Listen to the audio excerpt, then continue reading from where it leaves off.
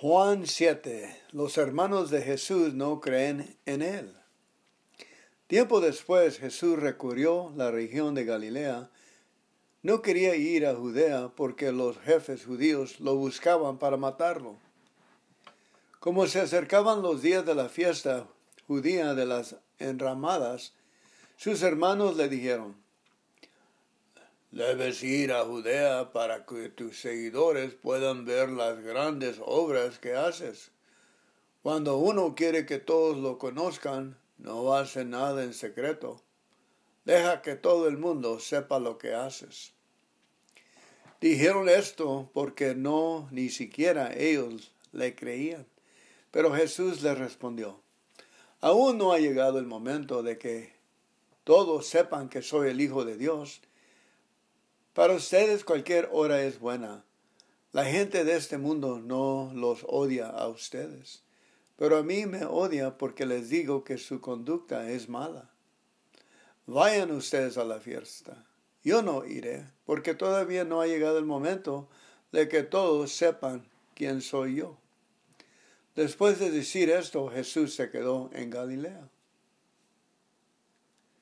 Después de que se fueron sus hermanos, Jesús fue en secreto a la fiesta, sin decirle a nadie. Durante la fiesta, los jefes judíos buscaban a Jesús y decían: «¿Dónde estará ese hombre?». La gente hablaba mucho de él y algunos decían: «Jesús es un buen hombre». Pero otros decían: «De bueno no tiene nada, es un embustero». Todos hablaban de él en secreto porque tenían miedo de los jefes judíos.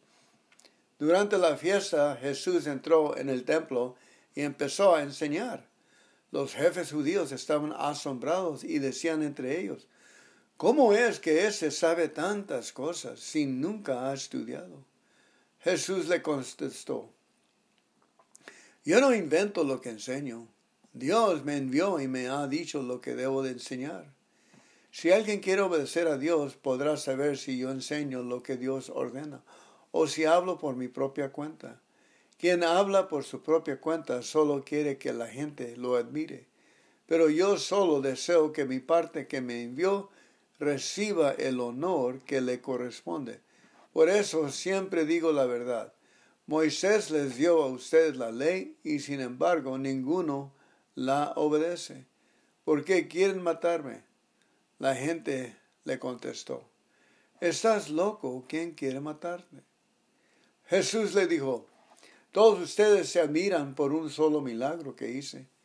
Moisés les mandó practicar la ceremonia de la circuncisión y ustedes la practican aunque caiga en sábado. Esa orden no viene del tiempo de Moisés, sino de antes, cuando aún vivía Abraham, Isaac y Jacob. Entonces, si para obedecer la ley de Moisés ustedes circuncidan a un niño aunque sea en sábado, ¿por qué se enojan conmigo por haber sanado a un hombre en sábado?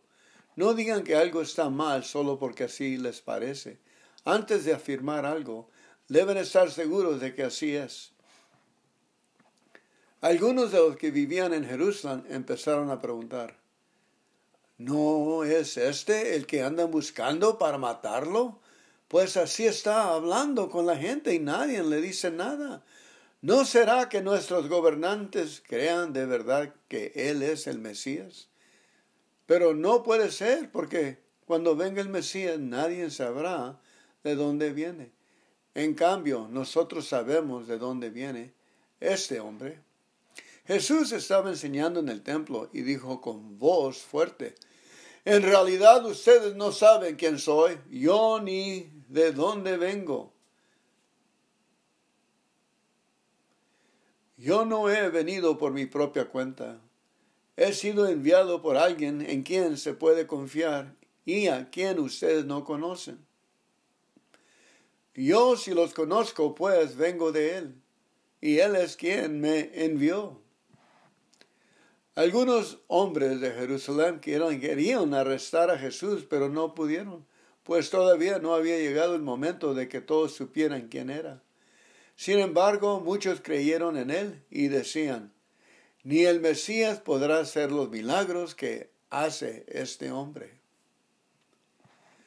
Los fariseos oyeron lo que la gente decía. Entonces ellos y los sacerdotes principales enviaron a unos guardias del templo para que arrestaran a Jesús.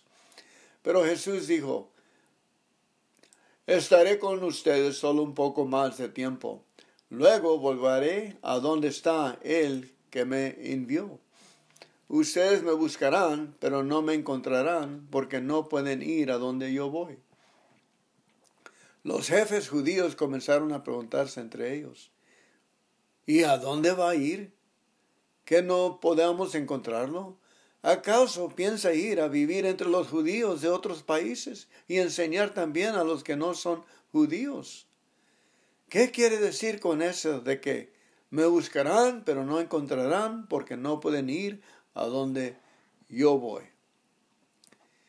El último día de las fiestas de las enramadas era el más importante. Ese día Jesús se puso en pie y dijo con voz fuerte: el que tenga sed, venga a mí.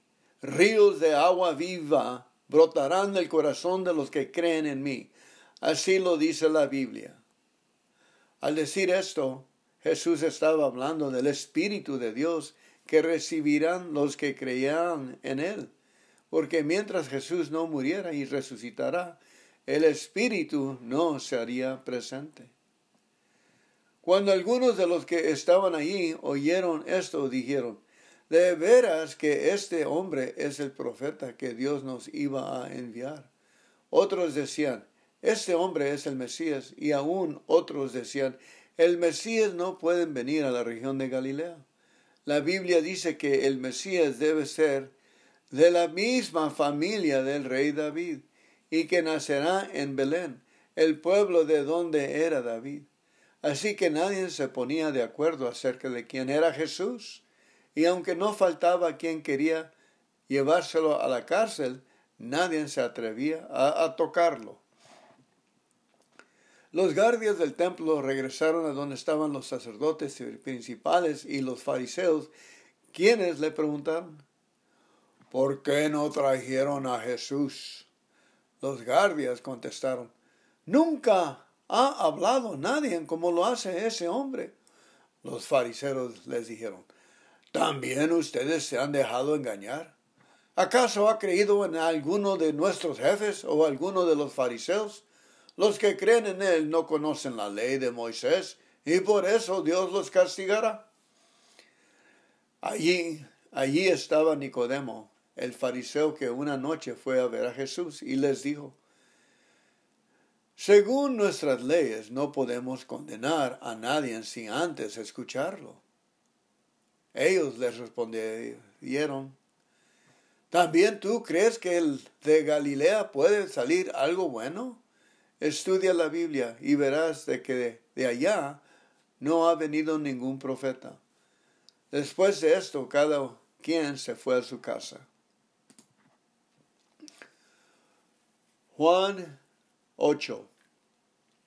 Por su parte, Jesús se fue al monte de los Olivos. Al día siguiente, al amanecer, Jesús regresó al templo. La gente se acercó y él se sentó para enseñarles. Entonces los maestros de la ley y los fariseos llevaron al templo a una mujer. La habían sorprendido teniendo relaciones sexuales con un hombre que no era su esposo. Pusieron a la mujer en medio de toda la gente y le dijeron a Jesús: Maestro, encontramos a esta mujer cometiendo pecado de adulterio. En nuestra ley Moisés manda que a esta clase de mujeres las matemos a pedradas. ¿Tú qué opinas? Ellos le hicieron esta pregunta para ponerle una trampa. Si él respondía mal, podrían acusarlo. Pero Jesús se inclinó y empezó a escribir en el suelo con su dedo. Sin embargo, como no dejaban de hacerle preguntas, Jesús se levantó y les dijo: Si alguno de ustedes nunca ha pecado, tire la primera piedra. Luego volvió a inclinarse y siguió escribiendo en el suelo. Al escuchar a Jesús, todos empezaron a irse, comenzando por los más viejos, hasta que Jesús se quedó solo con la mujer. Entonces Jesús se puso de pie y le dijo: Mujer, los que te trajeron han oído nada, nadie te ha condenado, se han ido. Ella le respondió: Así es, Señor, nadie me ha condenado. Jesús le dijo: Tampoco yo te condeno, puedes irte, pero no vuelvas a pecar. Jesús volvió a hablarle a la gente: Yo soy la luz que alumbra a todos los que viven en este mundo. Síganme y no caminarán en la oscuridad, pues tendrán la luz que les da vida. Los fariseos le dijeron: Tú te estás alabando a ti mismo. ¿Cómo sabremos que dices la verdad? Jesús le respondió: Aunque hable bien de mí, lo que digo es cierto, porque yo sé de dónde vine y a dónde voy. Sin embargo, ustedes no lo saben. Ustedes juzgan como todos los demás, pero yo no juzgo a nadie. Si lo hiciera, juzgaría de acuerdo de la verdad, porque no juzgo yo solo. Mi Padre, quien me envió, juzga conmigo. La ley de ustedes dice que para probar que algo es verdad, son necesarios 2 testigos. Pues bien, yo hablo bien de mí mismo, y mi Padre, quien me envió, también habla bien de mí. Entonces le preguntaron: ¿Dónde está tu Padre? Jesús le respondió: Si me conocieran, conocieran a mi Padre, pero como no me conocen, tampoco a Él lo conocen. Jesús dijo todo esto mientras enseñaba en el templo, en el lugar donde se ponen las ofrendas, pero nadie lo llevó preso, porque aún no había llegado el momento de que todos supieran quién era Él realmente. Jesús habla de nuevo: Yo me voy y ustedes me buscarán, pero morirán sin que Dios les haya perdonado sus pecados. A donde yo voy, ustedes no pueden ir. Los jefes judíos dijeron: ¿Estará pensando a matarse y por eso dice que no podemos ir a donde Él va? Jesús les aclaró: Ustedes son pecadores como todos los que viven en este mundo, pero yo no soy de este mundo, porque vengo del cielo. Por eso les dije que si no creen en mí, ni en quien yo soy, morirán sin que Dios les haya perdonado sus pecados. Le preguntaron: ¿Y quién eres tú? Jesús le contestó: ¿Por qué tengo que responderles? Más bien, yo tengo mucho que decir de todo lo malo que ustedes hacen. El que me envió dice la verdad, y yo solo digo lo que le escuché decir. Pero ellos no entendieron de que Jesús les estaba hablando de Dios, su Padre. Por eso les dijo: Ustedes sabrán quién es en realidad el Hijo del Hombre cuando me cuelgan de una cruz. También sabrán que no hago nada por mi propia cuenta, sino que solo digo lo que mi Padre me ha enseñado. Mi Padre nunca me ha abandonado, pues yo siempre hago lo que a Él le agrada. Cuando Jesús dijo esto, mucha gente creyó en Él. Jesús les dijo a los judíos que habían creído en Él: Si ustedes obedecen mis enseñanzas, serán verdaderamente mis discípulos y conocerán la verdad, y la verdad los hará libres. Si ustedes obedecen mis enseñanzas, serán verdaderamente mis discípulos y conocerán la verdad, y la verdad los hará libres. Ellos le contestaron: Nosotros somos descendientes de Abraham y nunca hemos sido esclavos de nadie. ¿Por qué dices que seremos libres? Jesús les respondió: Ningún esclavo se queda para siempre con la familia para la cual trabaja. El que se queda para siempre es el hijo de la familia. Si así lo quiere, puede dejar en libertad al esclavo. Les aseguro que cualquiera que peca es esclavo del pecado. Por eso, si yo, el Hijo de Dios, les perdono sus pecados, serán libres de verdad. Yo sé que ustedes son descendientes de Abraham, pero quieren matarme porque no aceptan mis enseñanzas. Yo solo les digo lo que mi Padre me ha enseñado. Ustedes, en cambio, hacen lo que les ha enseñado su Padre. Ellos le dijeron, nuestro Padre es Abraham. Entonces Jesús le contestó, si en verdad ustedes fueran descendientes de Abraham, harían lo que él hizo. Pero yo les he dicho la verdad que he escuchado de Dios y ustedes quieren matarme.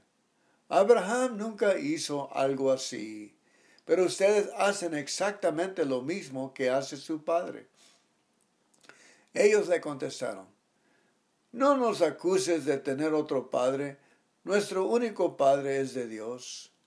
Jesús les respondió, si en verdad Dios fuera su padre, ustedes me amarían, porque yo vengo del cielo donde está Dios. Yo no vine por mi propia cuenta, sino que Dios me envió. Ustedes no pueden entender lo que les digo porque no les gusta escuchar mi mensaje. El padre de ustedes es el diablo, y ustedes tratan de hacer lo que él quiere. El diablo siempre ha sido un asesino y un gran mentiroso. Todo lo que dices son solo mentiras y hace que las personas mientan. Por eso ustedes no pueden creer que digo la verdad. ¿Quién de ustedes puede acusarme de haber hecho algo malo? Y así digo la verdad. ¿Por qué no me creen? Los hijos de Dios escuchan con atención todo lo que Dios dice, pero ustedes no le ponen atención porque no son sus hijos. Entonces algunos judíos le dijeron, cuando decimos que eres un extranjero indeseable y que tienes un demonio, no estamos equivocados. Jesús le contestó, yo no tengo ningún demonio. Lo que hago es hablar bien de mi Padre, pero ustedes hablan mal de mí. Yo no le pido a la gente que hable bien de mí, es Dios quien lo quiere así, y Él es el quien juzga. Les aseguro que quien obedezca mi enseñanza vivirá para siempre con Dios.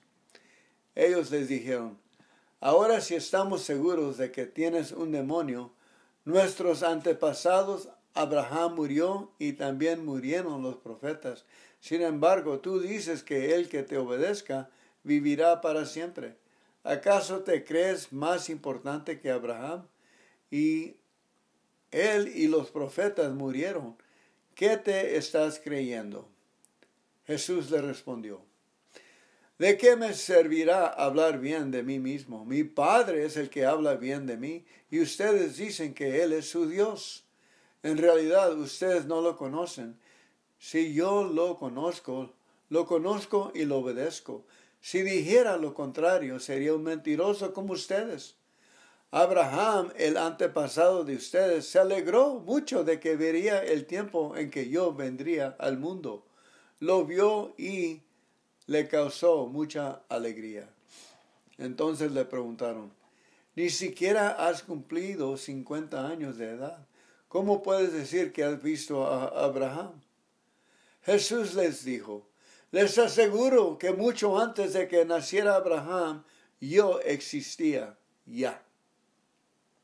Entonces aquellos judíos quisieron matar a Jesús a pedradas, pero él se mezcló entre la multitud y salió del templo. Juan 9. Cuando Jesús salió del templo, vio por el camino a un joven que había nacido ciego. Los discípulos le preguntaron a Jesús, Maestro, ¿quién tiene la culpa de que este joven ha nacido ciego? ¿Fue por algo malo que hizo él mismo o por algo malo que hicieron sus padres? Jesús le respondió, ni él ni sus padres tienen la culpa. nació así para que ustedes vean cómo el poder de Dios los sana. Mientras yo esté con ustedes, hagamos el trabajo que Dios, mi Padre, me mandó a hacer. Vendrá el momento en que ya nadie podrá trabajar. Mientras yo estoy en el mundo, soy la luz del mundo. Enseguida Jesús escupió en el suelo, hizo un poco de lodo con la saliva y se lo puso al joven en los ojos. Entonces le dijo, ve a la piscina de Siloé y lávate los ojos. El ciego fue y se lavó, y cuando regresó ya podía ver. Sus vecinos y todos los que antes lo habían visto pedir limosna se preguntaban, ¿no es este el joven ciego que se sentaba a pedir dinero? Unos decían, sí, es él. Otros decían, no, no es él, aunque se le parece mucho. Pero él mismo decía, claro que soy yo. Entonces le preguntaron, ¿cómo es que ya puedes ver? Él respondió, un hombre llamado Jesús hizo lodo, me lo puso en los ojos y me dijo que fuera a la piscina del Siloé y que me lavara. Yo fui y en cuanto me lavé los ojos pude ver. ¿Y dónde está Jesús?, le preguntaron. No lo sé, contestó él. Cuando Jesús hizo lodo y sanó el ciego, era día de descanso obligatorio. Por eso algunos llevaron ante los fariseos al joven que había sido sanado. Los fariseos le preguntaron, ¿cómo es que ya puedes ver? El joven le respondió, Jesús me puso lodo en los ojos y ahora puedo ver. Algunos fariseos dijeron, a ese hombre no lo ha enviado Dios, pues desobedece la ley de que prohíbe trabajar en el sábado. Pero otros decían, ¿cómo puede un pecador hacer milagros como este? Y no se ponían de acuerdo. Entonces le preguntaron al que había sido ciego, ya que es hombre, dio la vista, ese hombre, ¿qué opinas de él? Yo creo que es un profeta, le contestó. Pero los jefes judíos no creían que ese joven hubiera sido ciego y que ahora pudiera ver. Entonces llamaron a los padres del joven y les preguntaron, ¿este es tu hijo? ¿Es cierto que nació ciego? ¿Cómo es que ahora puede ver? Los padres le respondieron, de que este es nuestro hijo y de que nació ciego, no tenemos ninguna duda. Pero no sabemos cómo es que ya puede ver, ni quién lo sanó. Pregúntenselo a él, pues ya es mayor de edad y puede contestar por sí mismo. Los padres dijeron esto porque tenían miedo de los jefes judíos, ya que ellos se habían puesto de acuerdo para expulsar de la sinagoga a todos los que creyeran y dijera que Jesús era el Mesías. Los jefes judíos volvieron a llamar al que había sido ciego y le dijeron, júranos por Dios que nos vas a decir la verdad. Nosotros sabemos que el hombre que te sanó es un pecador. Y le contestó él, yo no sé si es pecador, lo que sí sé es que antes yo era ciego y ahora veo. Volvieron a preguntarle, ¿qué hizo? ¿Cómo fue que te sanó? Y él le contestó, ya les dije lo que hizo, pero ustedes no me hacen caso. ¿Para qué quieren que les repita lo mismo? ¿Acaso también ustedes quieren ser sus seguidores? Los jefes judíos lo insultaron y le dijeron, seguidor de ese hombre lo serás tú. Nosotros somos seguidores de Moisés y sabemos que Dios le habló a Moisés, pero de ese Jesús no sabemos nada. El joven les respondió, qué extraño, ustedes no saben de dónde viene y sin embargo a mí me ha sanado. Sabemos que Dios no escucha a los pecadores, pero sí escucha a los que lo adoran y lo obedecen. Nunca ha habido que alguien le haya dado la vista a uno que nació ciego. Si este hombre no fuera enviado por Dios, no podría hacer nada. Entonces le contestaron, ahora resulta que tú siendo pecador? Desde que naciste nos vas a enseñar. Ya no te queremos en nuestra sinagoga. Jesús se enteró de esto y cuando encontró con el joven le preguntó, ¿crees en el Hijo del Hombre? El joven respondió, Señor, dígame usted quién es para que yo crea en él. Jesús le dijo, lo estás viendo, yo soy el que habla contigo. Entonces el joven se arrodilló ante Jesús y le dijo, Señor Jesús, creo en ti.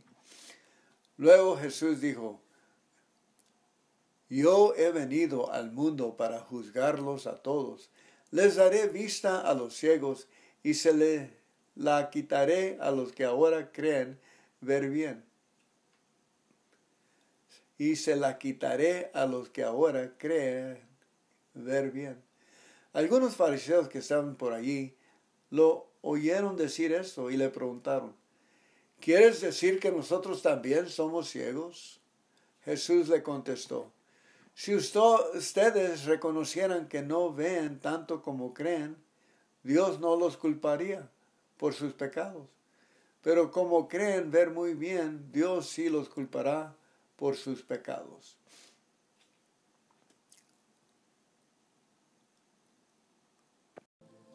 Bienvenidos familia, vamos a leer Juan de la Biblia que se llama Traducción en Lengua Actual, 2004 por las Sociedades Bíblicas Unidas. Me encanta esta translation de la Biblia. Pongan atención por favor en el nombre de Jesucristo, a ver qué nos dice el Espíritu Santo a nuestros corazones. Ahí va. La palabra luz y vida. Antes de que todo comenzara, ya existía aquel que es la palabra. La palabra estaba con Dios y la palabra era Dios. Cuando Dios creó todas las cosas, allí estaba la palabra. Todo fue creado por la palabra y sin la palabra nada se hizo. De la palabra nace la vida, y la palabra que es la vida es también nuestra luz. La luz alumbra en la oscuridad y nada puede destruirla. Dios envió a un hombre llamado Juan para que hablara con la gente y le convenciera de creer en la luz. Juan no era la luz, él solo vino para mostrar quién era la luz. Y la luz verdadera pronto llegaría a este mundo. Aquel que es la palabra estaba en el mundo. Dios creó el mundo por medio de aquel que es la palabra. Pero la gente no lo reconoció. La palabra vino a vivir a este mundo, pero su pueblo no lo aceptó. Pero aquellos que lo aceptaron y creyeron en ella llegaron a ser hijos de Dios. Son hijos de Dios por voluntad divina, no por voluntad humana. Aquel que es la palabra habitó entre nosotros y fue como uno de nosotros. Vimos el poder que le pertenece como Hijo único de Dios, pues nos ha mostrado todo el amor y toda la verdad. Juan habló de aquel que era la palabra y anunció, ya les había dicho que Él estaba por llegar. Él es más importante que yo, porque existe donde antes de que yo existiera. Dios nos dio a conocer sus leyes por medio de Moisés, pero por medio de Jesucristo nos hizo conocer el amor y la verdad. Nadie ha visto a Dios jamás, pero el Hijo único que está más cerca del Padre y que es Dios mismo, nos ha enseñado cómo es Él. Gracias a lo que es el Hijo de Dios, hemos recibido muchas bendiciones.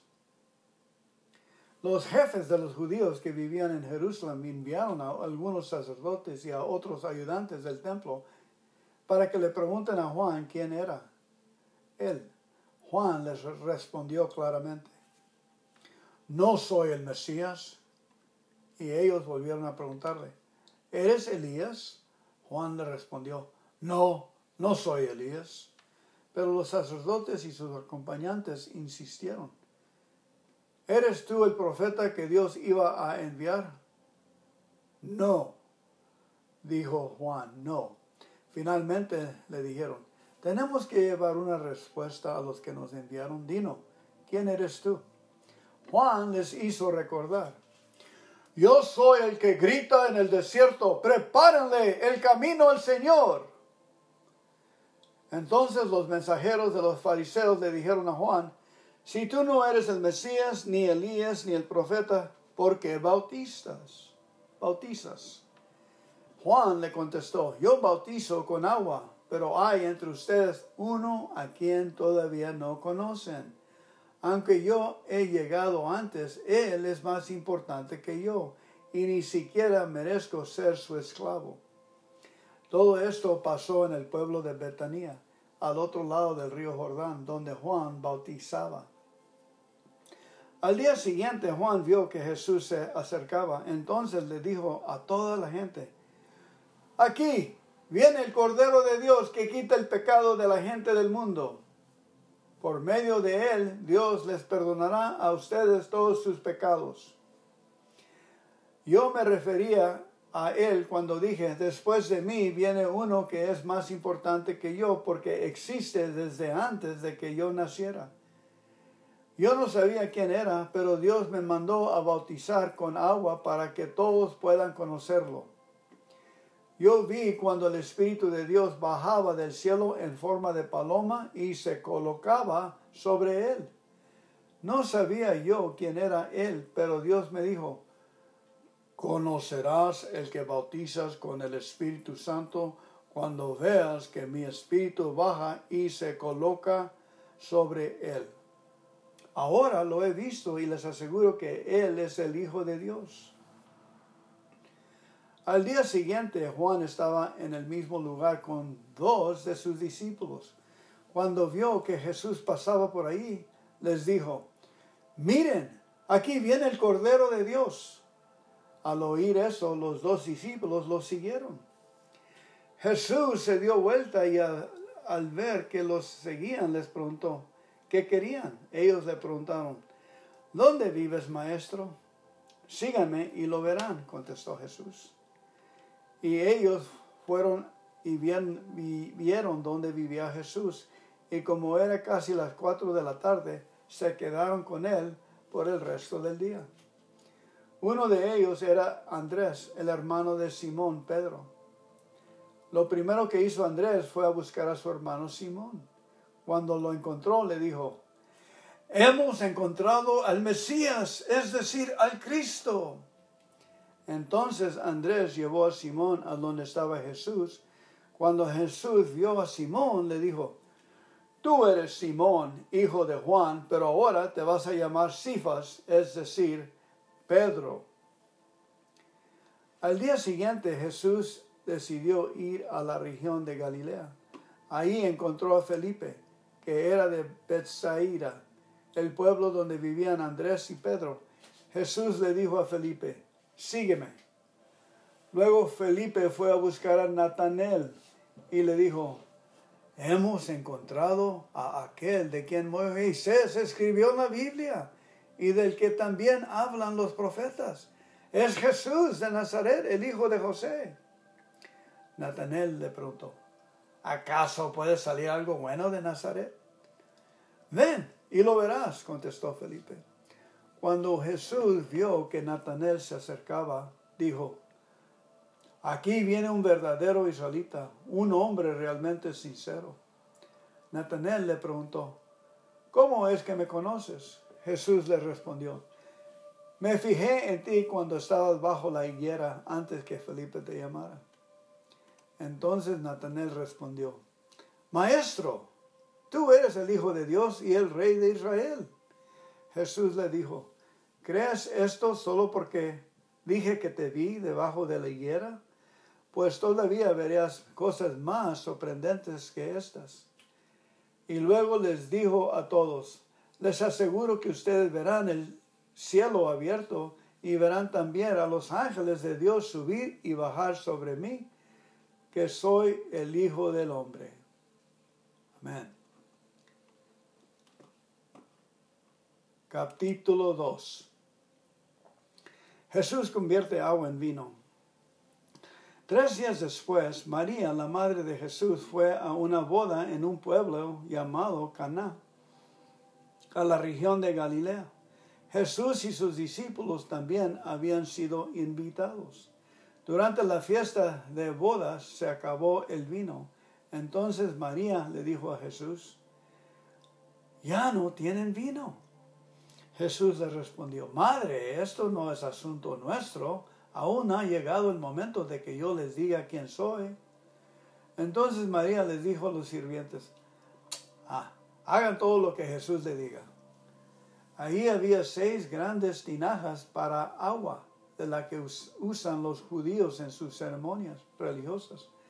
En cada tinaja caben unos 100 litros. Caben. Jesús le dijo a los sirvientes: «Llenen de agua esas tinajas». Los sirvientes llenaron las tinajas hasta el borde. Luego Jesús les dijo: «Ahora saquen un poco y llévenselo al encargado de la fiesta para que lo pruebe». Así hicieron. El encargado de la fiesta probó el agua que había sido convertida en vino y se sorprendió, porque no sabía de dónde había salido ese vino. Pero los sirvientes sí lo sabían. Enseguida, el encargado de la fiesta llamó al novio y le dijo: «Siempre se sirve primero el mejor vino, y luego, cuando ya los invitados han bebido bastante, se sirve el vino corriente. Tú, en cambio, has dejado el mejor vino para el final». Jesús hizo esta primera señal en Caná de Galilea. Así empezó a mostrar el gran poder que tenía, y sus discípulos creyeron en él. Después de esto, Jesús fue con su madre, sus hermanos y sus discípulos al pueblo de Cafarnaúm, y allí se quedaron unos días.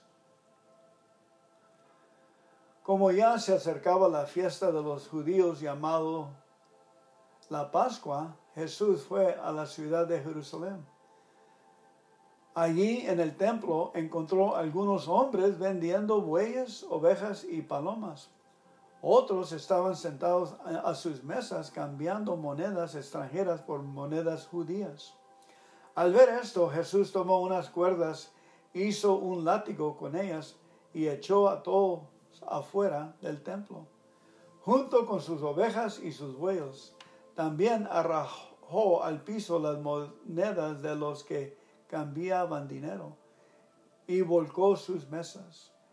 Y a los que vendían palomas les ordenó: «Saquen esto de aquí. La casa de Dios, mi Padre, no es un mercado». Al ver esto, los discípulos recordaron el pasaje de la Biblia que dice: «El amor que siento por tu templo me quema como un fuego».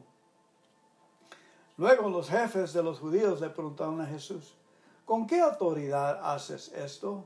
Jesús le contestó: «Destruyan este templo y en solo 3 días volveré a construirlo». Los jefes respondieron: «Para construir este templo fueron necesarios 46 años, ¿y tú crees poder construirlo en 3 días? Pero Jesús estaba hablando de su propio cuerpo. Por eso, cuando Jesús resucitó, los discípulos recordaron que él había dicho esto. Entonces creyeron lo que dice la Biblia y lo que Jesús había dicho. Mientras Jesús estaba en la ciudad de Jerusalén durante la fiesta de la Pascua, muchos creyeron en él porque vieron los milagros que hacía. Pero Jesús no confiaba en ellos ni necesitaba que le dijeran nada de nadie, porque los conocía a todos y sabía lo que pensaban. Capítulo 3. Una noche, un fariseo llamado Nicodemo, que era el líder de los judíos, fue a visitar a Jesús y le dijo: Maestro, sabemos que Dios te ha enviado a enseñarnos, pues nadie podrá hacer los milagros que tú haces si Dios no estuviera con él. Jesús le dijo, te aseguro que si una persona no hace de nuevo, no podrá ver el reino de Dios. Nicodemo le preguntó, ¿cómo puede volver a nacer alguien que es ya viejo? ¿Acaso puede entrar otra vez en el vientre de su madre? Jesús le respondió, te aseguro que si uno no nace del agua y del Espíritu, no puede entrar en el reino de Dios. Todos nacen de padres humanos, pero los hijos de Dios solo nacen del Espíritu. No te sorprendas si te digo que hay que nacer de nuevo. El viento sopla por donde quiera y aunque oyes su sonido, no sabes de dónde viene ni a dónde va. Así también sucede con todos los que nacen del Espíritu. Nicodemo volvió a preguntarle, ¿cómo puede ser esto? Jesús le contestó, tú eres maestro famoso en Israel y no lo sabes. Te aseguro que nosotros somos lo que decimos porque lo hemos visto, pero ustedes no creen lo que les decimos. Si no me creen cuando les hablo de las cosas de este mundo, ¿cómo me van a creerán si les hablo de las cosas del cielo? Nadie ha subido del cielo, sino solamente el que bajó de allí, es decir, yo, el Hijo del Hombre. Moisés levantó la serpiente de bronce en el desierto, y del mismo modo yo, el Hijo del Hombre, tengo que ser levantado en alto, para que todo el que crea en mí tenga vida eterna. Dios amó tanto a la gente de este mundo que me entregó a mí, que soy su único hijo, para que todo el que cree en mí no muera, sino que tenga vida eterna. Porque Dios no me envió a este mundo para condenar a la gente, sino para salvarla. El que cree en mí, que soy el Hijo de Dios, no será condenado por Dios. Pero el que no cree ya ha sido condenado, precisamente por no haber creído en el Hijo único de Dios. Así es como Dios juzga. Yo he venido al mundo y soy la luz que brilla en la oscuridad, pero como la gente hacía lo malo, prefirió más la oscuridad que la luz. Todos los que hacen lo malo odian la luz y no se acercan a ella, para que no se descubra lo que están haciendo.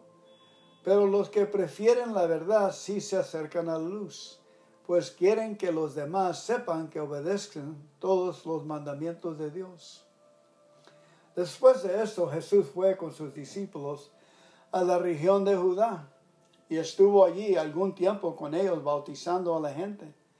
En ese tiempo, Juan el Bautista todavía no había sido encarcelado y también estaba bautizado en el pueblo de Enón, cerca de un lugar llamado Salim.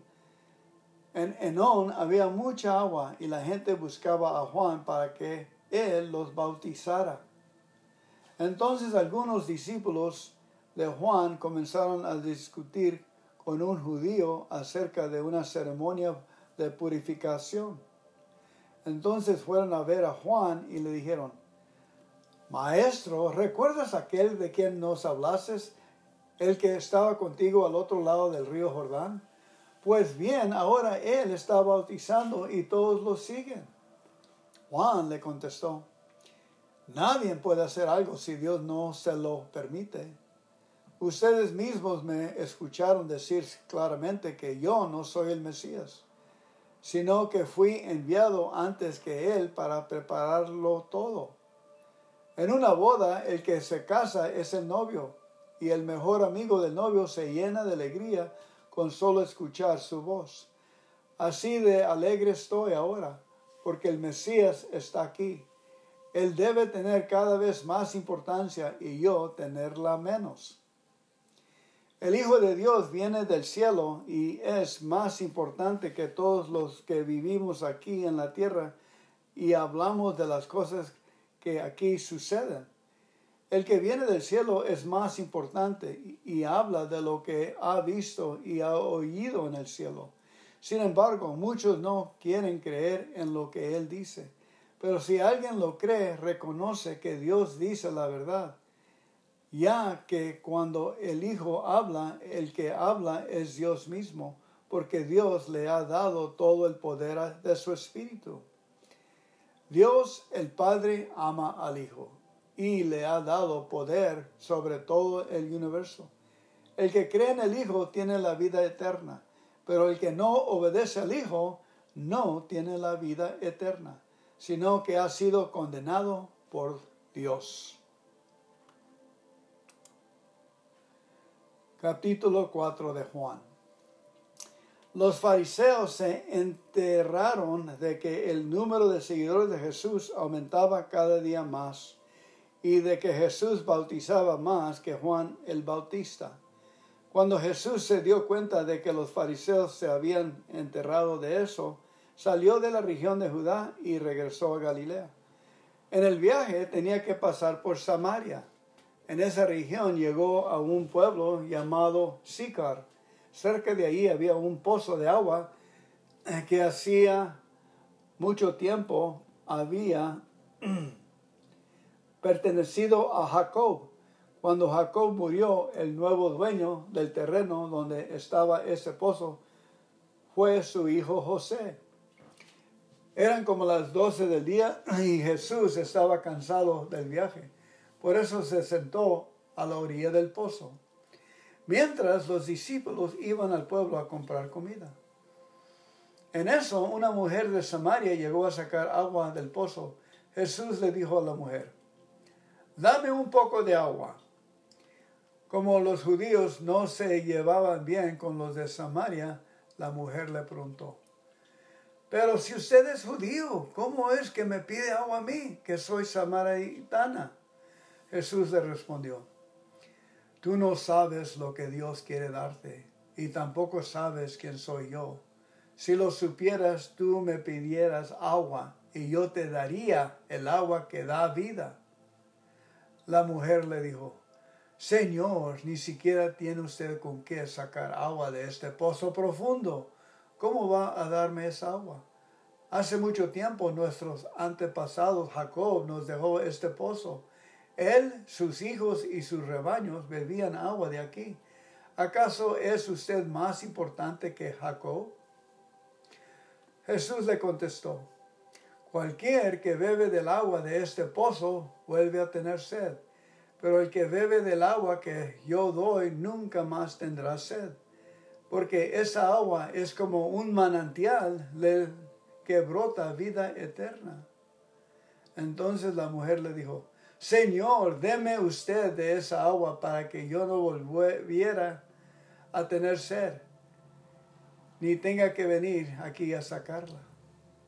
Jesús le dijo: «Ve a llamar a tu esposo y regresa aquí con él». «No tengo esposo», respondió la mujer. Jesús le dijo: «Es cierto, porque has tenido 5 y el hombre con el que ahora vives no es tu esposo». Al oír esto, la mujer le dijo: «Señor, me parece que usted es un profeta. Desde hace mucho tiempo mis antepasados han adorado a Dios en este cerro, pero ustedes los judíos dicen que se debe adorar a Dios en Jerusalén». Dios le contestó: «Créeme, mujer, pronto llegará el tiempo cuando para adorar a Dios nadie tendrá que venir a ese cerro ni ir a Jerusalén. Ustedes los samaritanos no saben a quién adoran, pero nosotros los judíos sí sabemos a quién adoramos, porque el Salvador saldrá de los judíos. Dios es espíritu y los que lo adoran, para que lo adoren como se debe, tienen que ser guiados por el espíritu. Se acerca el tiempo en que los que adoran a Dios, el Padre, los harán como se debe, guiados por el Espíritu, porque así es como el Padre quiere ser adorado, y ese tiempo ya ha llegado». La mujer le dijo: Yo sé que va a venir el Mesías, a quien también llamamos a el Cristo. Cuando Él venga, nos explicará todas las cosas. Jesús le dijo, yo soy el que habla contigo. En ese momento llegaron los discípulos de Jesús y se extrañaron de ver que hablaba con una mujer. Pero ninguno se atrevió a preguntarle qué quería o de qué conversaba con ella. La mujer dejó su cántaro y se fue al pueblo y le dijo a la gente, vengan a ver, un hombre que sabe todo lo que he hecho en la vida, ¿podría ser el Mesías? Entonces la gente salió del pueblo y fue a buscar a Jesús. Mientras esto sucedía, los discípulos le rogaban a Jesús, Maestro, por favor, come algo. Pero él les dijo, yo tengo comida que ustedes no conocen. Los discípulos se preguntaron, ¿será que alguien le trajo comida? Pero Jesús les dijo, mi comida es obedecer a Dios y completar el trabajo que Él me envió a hacer. Después de sembrar el trigo, ustedes dicen, dentro de 4 meses recogeremos la cosecha. Fíjense bien, toda esta gente que viene es como un campo de trigo que ya está listo para la cosecha.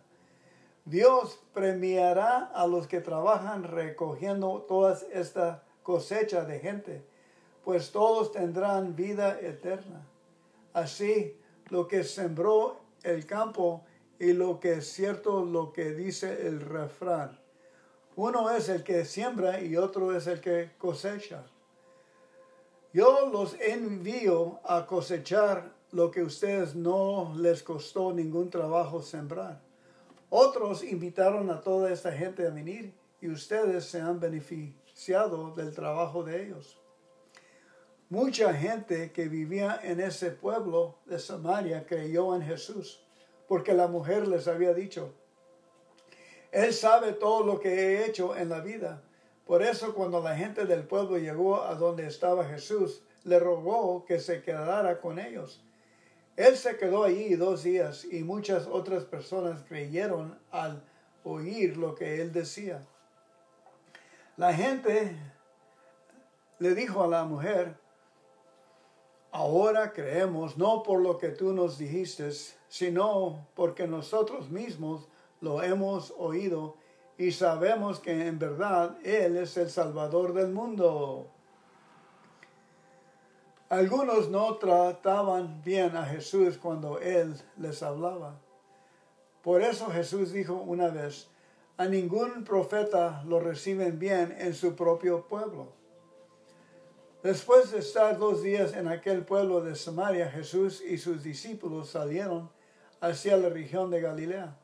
La gente de Galilea lo recibió muy bien, porque habían estado en la ciudad de Jerusalén para la fiesta de la Pascua y habían visto todo lo que Jesús hizo en aquella ocasión. Más tarde Jesús regresó al pueblo de Caná en Galilea, donde había convertido el agua en vino. En ese pueblo había un oficial importante del rey de Herodes, Antipas. Ese oficial tenía un hijo enfermo en el pueblo de Cafarnaúm. Cuando el oficial supo que Jesús había viajado desde la región de Judea a Galilea, fue y le pidió que lo acompañara a su casa y sanara a su hijo, pues el muchacho estaba a punto de morir. Ustedes solo creen en Dios si ven señales y milagros. Pero el oficial insistió, Señor, venga usted pronto a mi casa antes de que muera mi hijo. Jesús le dijo, regresa a tu casa, tu hijo vive. El hombre creyó lo que Jesús dijo y se fue. Mientras regresaba a sus casas, sus criados salieron a su encuentro y le dijeron, su hijo vive. El oficial les preguntó a qué hora el muchacho había empezado a sentirse mejor y ellos respondieron, La fiebre se le quitó ayer a la 1 de la tarde. El padre del muchacho recordó que a esa misma hora Jesús le había dicho, regresa a tu casa, tu hijo vive. Por eso el oficial del rey y toda su familia creyeron en Jesús. Esta fue la segunda señal que Jesús hizo en Galilea al volver de Judá.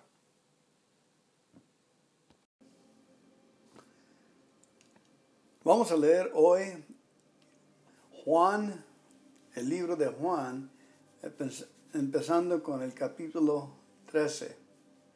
13, 14, 15, 16, 17. Si Dios nos concede que nos abra los ojos y que tengamos revelación sobre esa situación, vamos a leer eso. Está en Efesios 1. Empezando con el 15 versículo, es una oración que Pablo ora por la iglesia. Vamos a orarla por nosotros.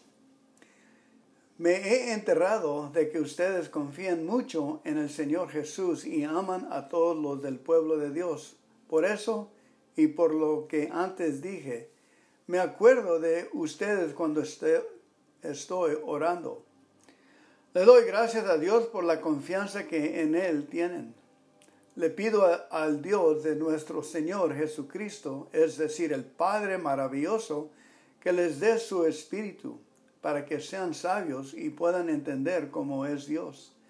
También le pido a Dios que les haga comprender con claridad el gran valor de la esperanza a la que han sido llamados, y de salvación que Él ha dado a los que son suyos. Pido también que entiendan bien el gran poder con que Dios nos ayuda en todo. El poder de Dios no tiene límites. Con ese mismo poder, Dios resucitó a Cristo y le dio un lugar en el cielo, a la derecha de su trono. Con ese mismo poder, Dios le dio a Cristo dominio sobre todos los espíritus que tienen poder y autoridad, y sobre todo lo que existe en este mundo y en el nuevo mundo que vendrá. Dios puso todas las cosas bajo el poder de Cristo y lo nombró jefe de la iglesia. Cristo es para la iglesia lo que la cabeza es para el cuerpo. Con Cristo, que todo lo llena, la iglesia queda completa. Amén. Qué suave, ¿verdad? Ahora vamos a regresar a Juan 13. Ahí va. Jesús lava los pies de sus discípulos. Faltaba muy poco para que empezara la fiesta de la Pascua, y Jesús sabía que se acercaba el momento en que dejará este mundo para irse a reunirse con Dios, su Padre. Él siempre había amado a sus seguidores que estaban en el mundo y los amó de la misma manera hasta el fin. Aún antes de empezar la cena, el diablo ya había hecho que Judas, hijo de Simón, el Iscariote, se decidiera a traicionar a Jesús. Dios había enviado a Jesús y Jesús lo sabía. Y también sabía que regresaría para estar con Dios, pues Dios era su Padre y le había dado todo el poder. Por eso, mientras estaban cenando, Jesús se levantó de la mesa, se quitó su manto y se ató una toalla a la cintura. Luego echó agua en la palangana y comenzó a enjuagar los pies de sus discípulos y secárselos con la toalla. Cuando le tocó al turno al Pedro, éste le dijo a Jesús: Señor, no creo que tú debas lavarme los pies. Jesús le respondió: Ahora no entiendes lo que estoy haciendo, pero después lo entenderás. Pedro le dijo: Señor, nunca dejaré que me laves los pies. Jesús le contestó: Si no te lavo los pies, ya no podrás ser mi seguidor. Simón Pedro dijo: Señor, entonces me laves no solamente los pies, sino lávame también las manos y la cabeza. Jesús le dijo, el que está recién bañado está totalmente limpio y no necesita lavarse más que los pies. Y ustedes están limpios, aunque no todos. Jesús ya sabía quién iba a traicionarlo. Por eso dijo que no todos estaban limpios.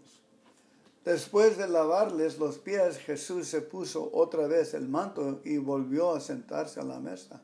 Les preguntó, ¿entienden ustedes lo que acabo de hacer? Ustedes me llaman maestro y señor y tienen razón, porque soy maestro y señor. Pues si yo, su señor y maestro, les he lavado los pies, también ustedes deben lavarse los pies unos a otros. Yo les he dado el ejemplo para que ustedes hagan lo mismo. Ustedes saben que ningún esclavo es más importante que su amo y que ningún mensajero es más importante que quien lo envía. Si entienden estas cosas, háganlas y así Dios los bendecirá. No estoy hablando de todos ustedes, yo sé a quién elegí, pero tienen que cumplirse esto que la Biblia anunció. Aquel con quien compartía mi pan se ha opuesto contra mí. Le digo esto desde ahora para que cuando sucede ustedes crean que yo soy. Si alguien recibe el que yo envío, me recibe a mí. Y el que me recibe a mí, recibe también al que me envió. Después de que dijo esto, Jesús se sintió muy preocupado y añadió, y yo sé que uno de ustedes me va a traicionar. Los discípulos comenzaron a mirarse unos a otros sin saber de quién estaba hablando. Mientras cenaban, el discípulo favorito de Jesús estaba sentado junto a él. Simón Pedro le hizo señas para que le preguntara a Jesús de quién estaba hablando.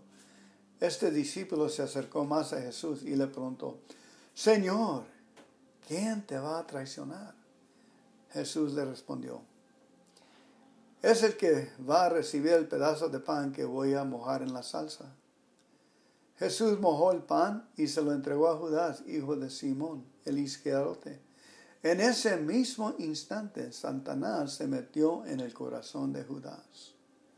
Jesús le dijo, Judas, apúrate a hacer lo que has planeado. Pero ninguno de los que estaban allí entendió lo que Jesús había dicho.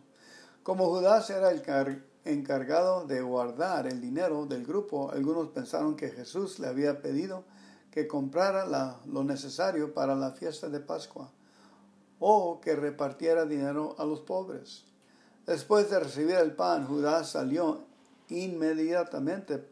Para entonces ya estaba oscuro.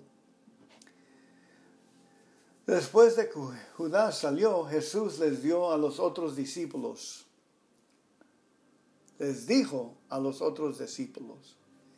ahora la gente podrá ver lo grande y poderoso que yo soy, el Hijo del Hombre. Gracias a mí también podrán ver lo poderoso y grande que Dios es. Si yo hago que la gente vea lo grande y poderoso que es Dios, entonces Dios hará que la gente también vea lo poderoso y grande que soy yo. Y Dios hará esto pronto. Mis amados amigos, dentro de poco ya no estaré más con ustedes. Me buscarán, pero no me encontrarán. Les digo a ustedes lo mismo que les dije a los jefes judíos. No pueden ir a donde yo voy. Les doy un mandamiento nuevo. Ámense unos a otros. Ustedes deben amarse de la misma manera que yo los amo. Si se aman de verdad, entonces todos sabrán que ustedes son mis seguidores. Simón Pedro le preguntó a Jesús, Señor, ¿a dónde vas a ir? Jesús le respondió, ahora no puedes venir conmigo, pero después sí vendrás.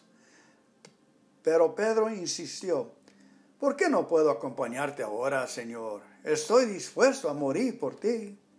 Jesús le contestó, ¿en verdad estás dispuesto a morir por mí? Te aseguro que antes de que el gallo cante 3 veces, dirás que no me conoces. Capítulo 14. Poco después Jesús le dijo a sus discípulos: no se preocupen, confíen en Dios y confíen también en mí. En la casa de mi Padre hay lugar para todos. Si no fuera cierto, no les habría dicho que voy allá a prepararles un lugar. Después de esto volveré para llevarlos conmigo.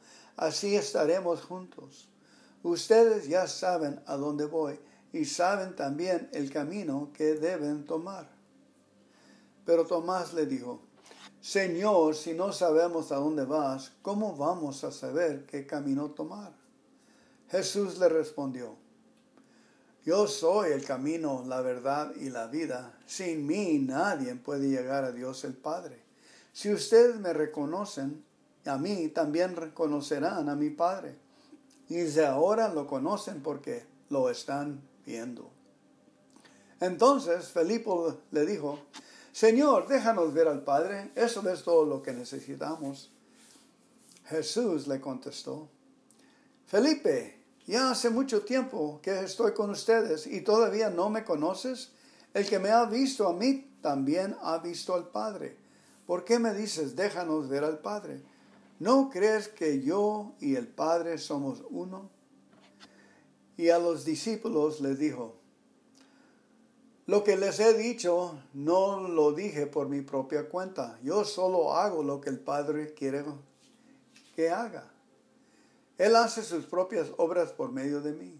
Créanme cuando les digo que mi Padre y yo somos uno solo. Y si no, al menos crean en mí por lo que hago.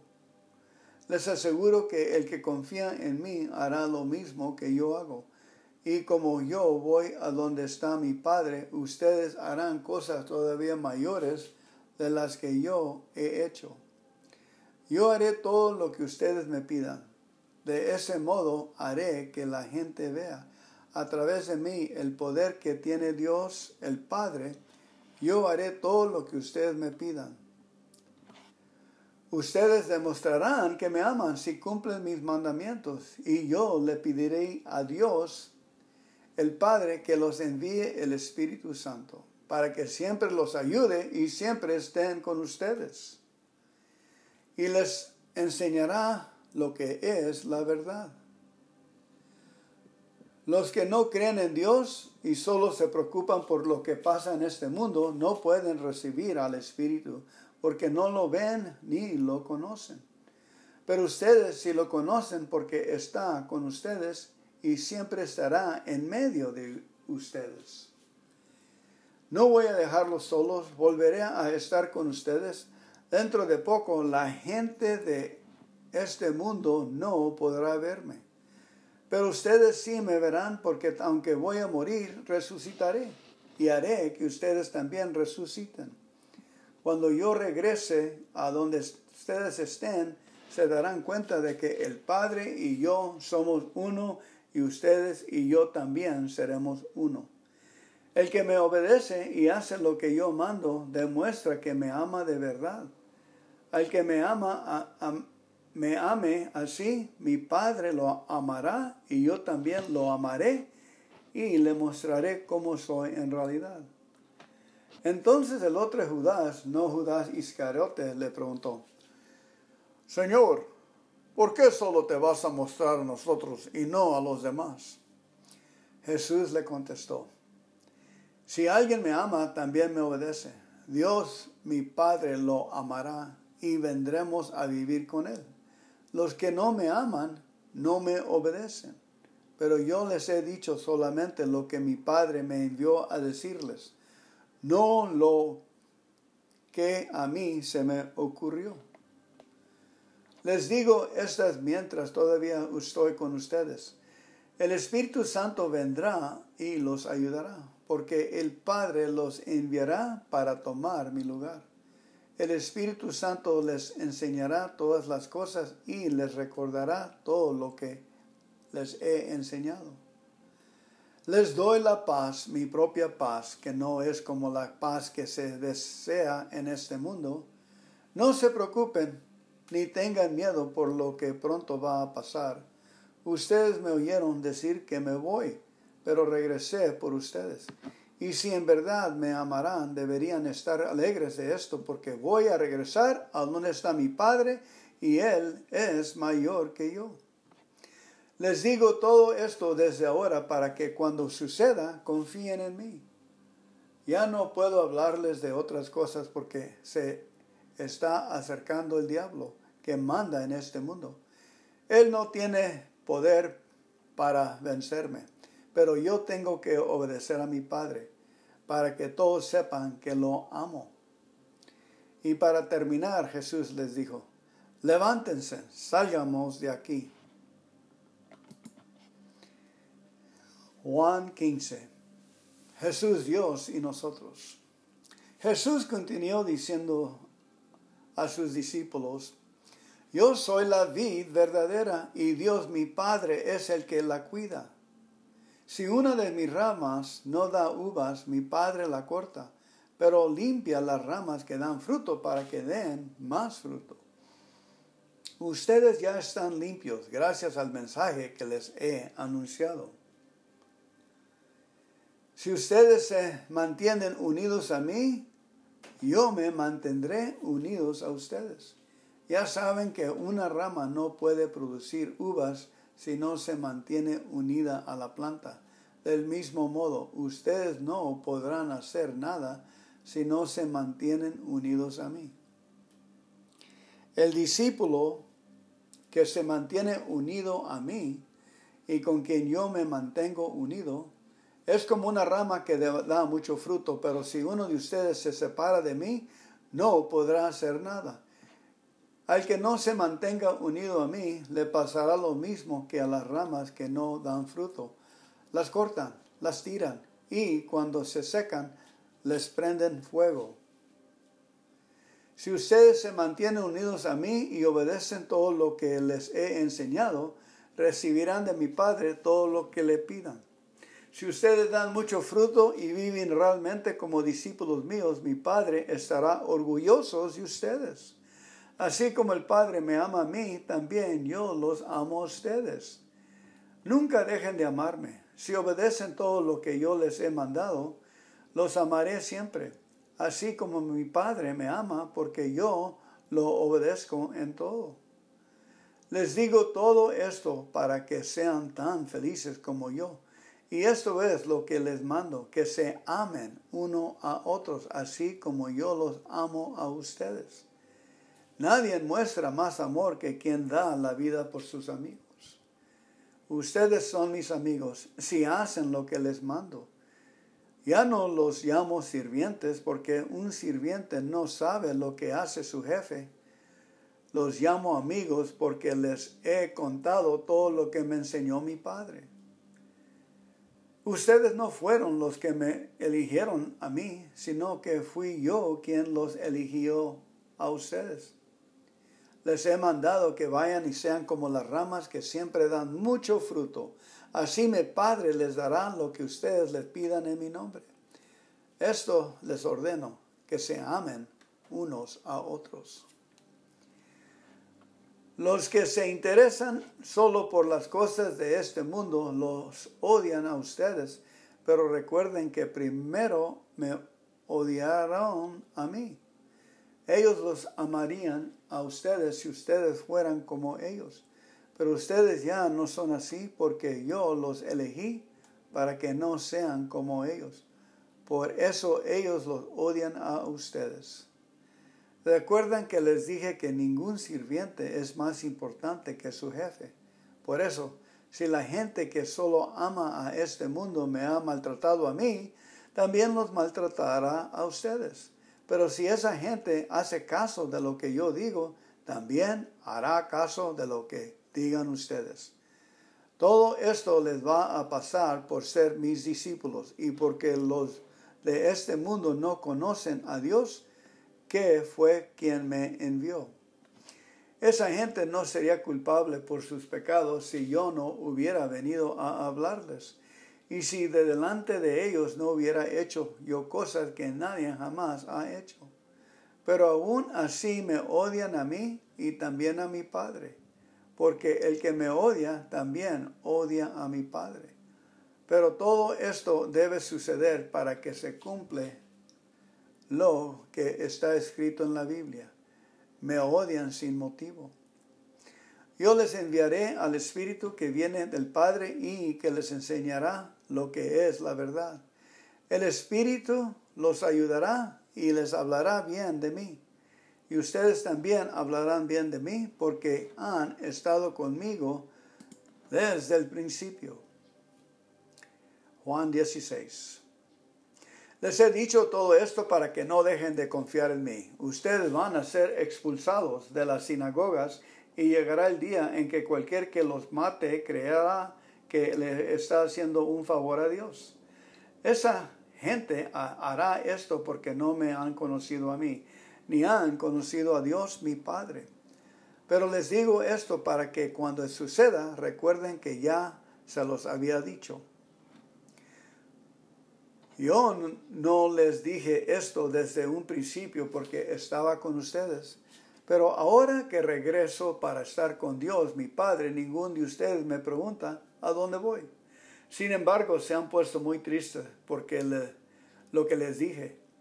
En realidad, a ustedes les conviene que me vaya porque si no me voy, el Espíritu que los ayudará y consolará no vendrá.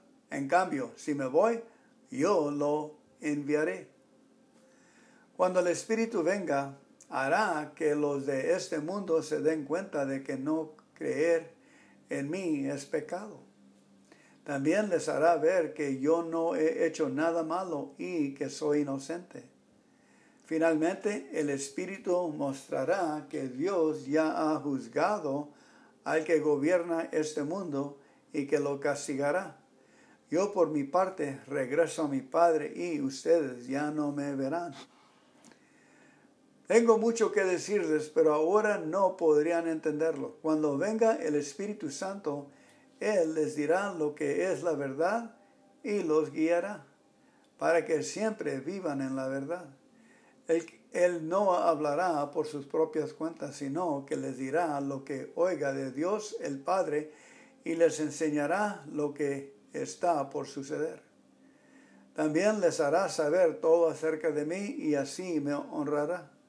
Todo lo que es del Padre también es mío.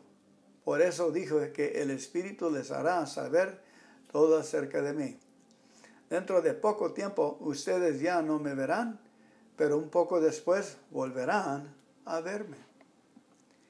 Algunos de los discípulos empezaron a preguntarse, ¿qué significa esto? Nos dice que dentro de poco ya no lo veremos, pero que en un poco más tarde volveremos a verlo.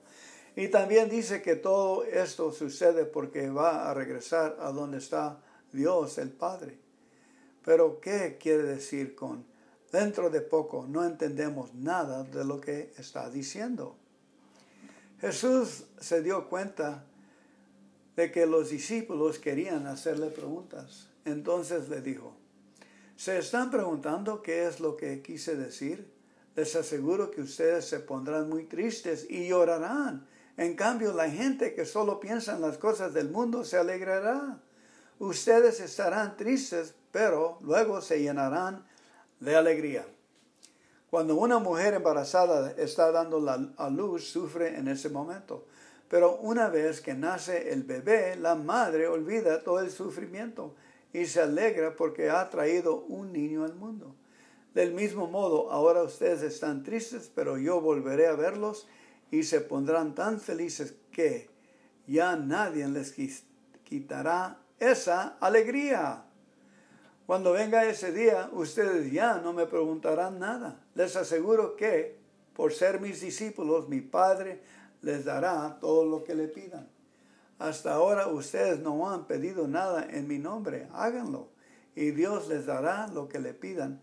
Así serán completamente felices.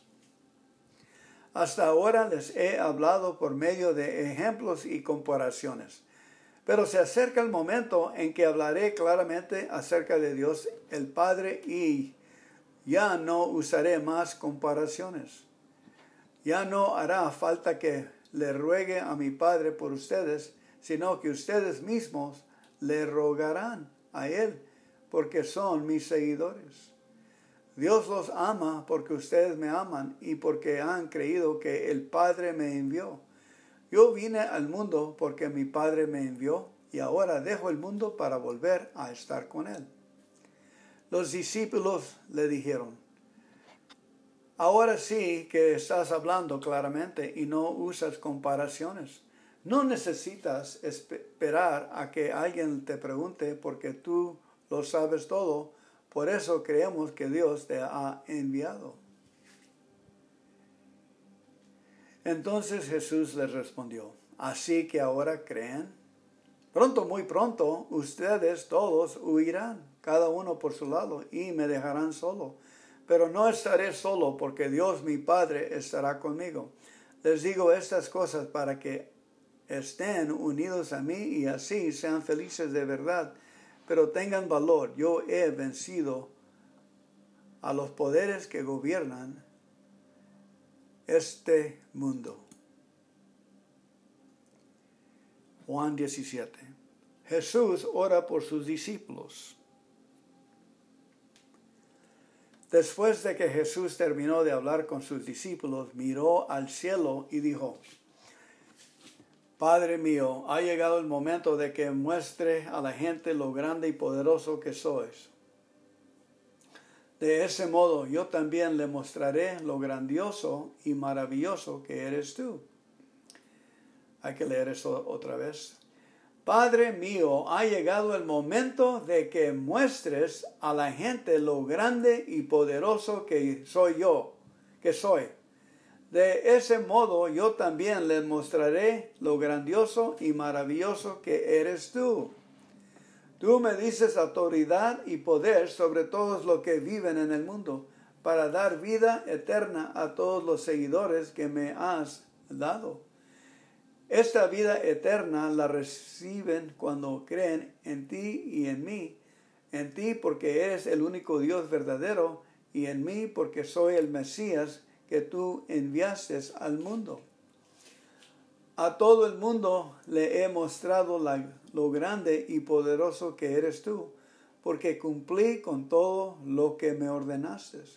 Y ahora, Padre, dame el poder y la grandeza que tenía cuando estaba contigo antes que existiera el mundo. A los seguidores que me diste les he mostrado quién eres. Ellos eran tuyos y tú me los diste y han obedecido todo lo que les ordenaste.